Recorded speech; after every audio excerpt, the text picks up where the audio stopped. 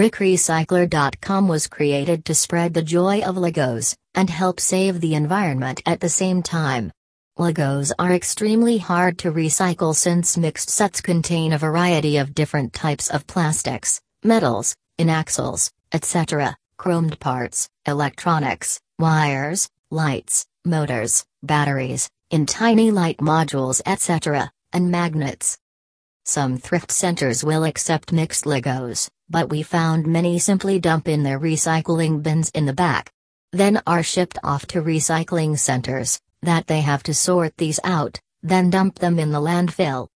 We are not a non-profit organization ourselves. Perhaps we'll pursue that status at some point in the future, but we are busy matching up needs for Legos with those who are no longer using them.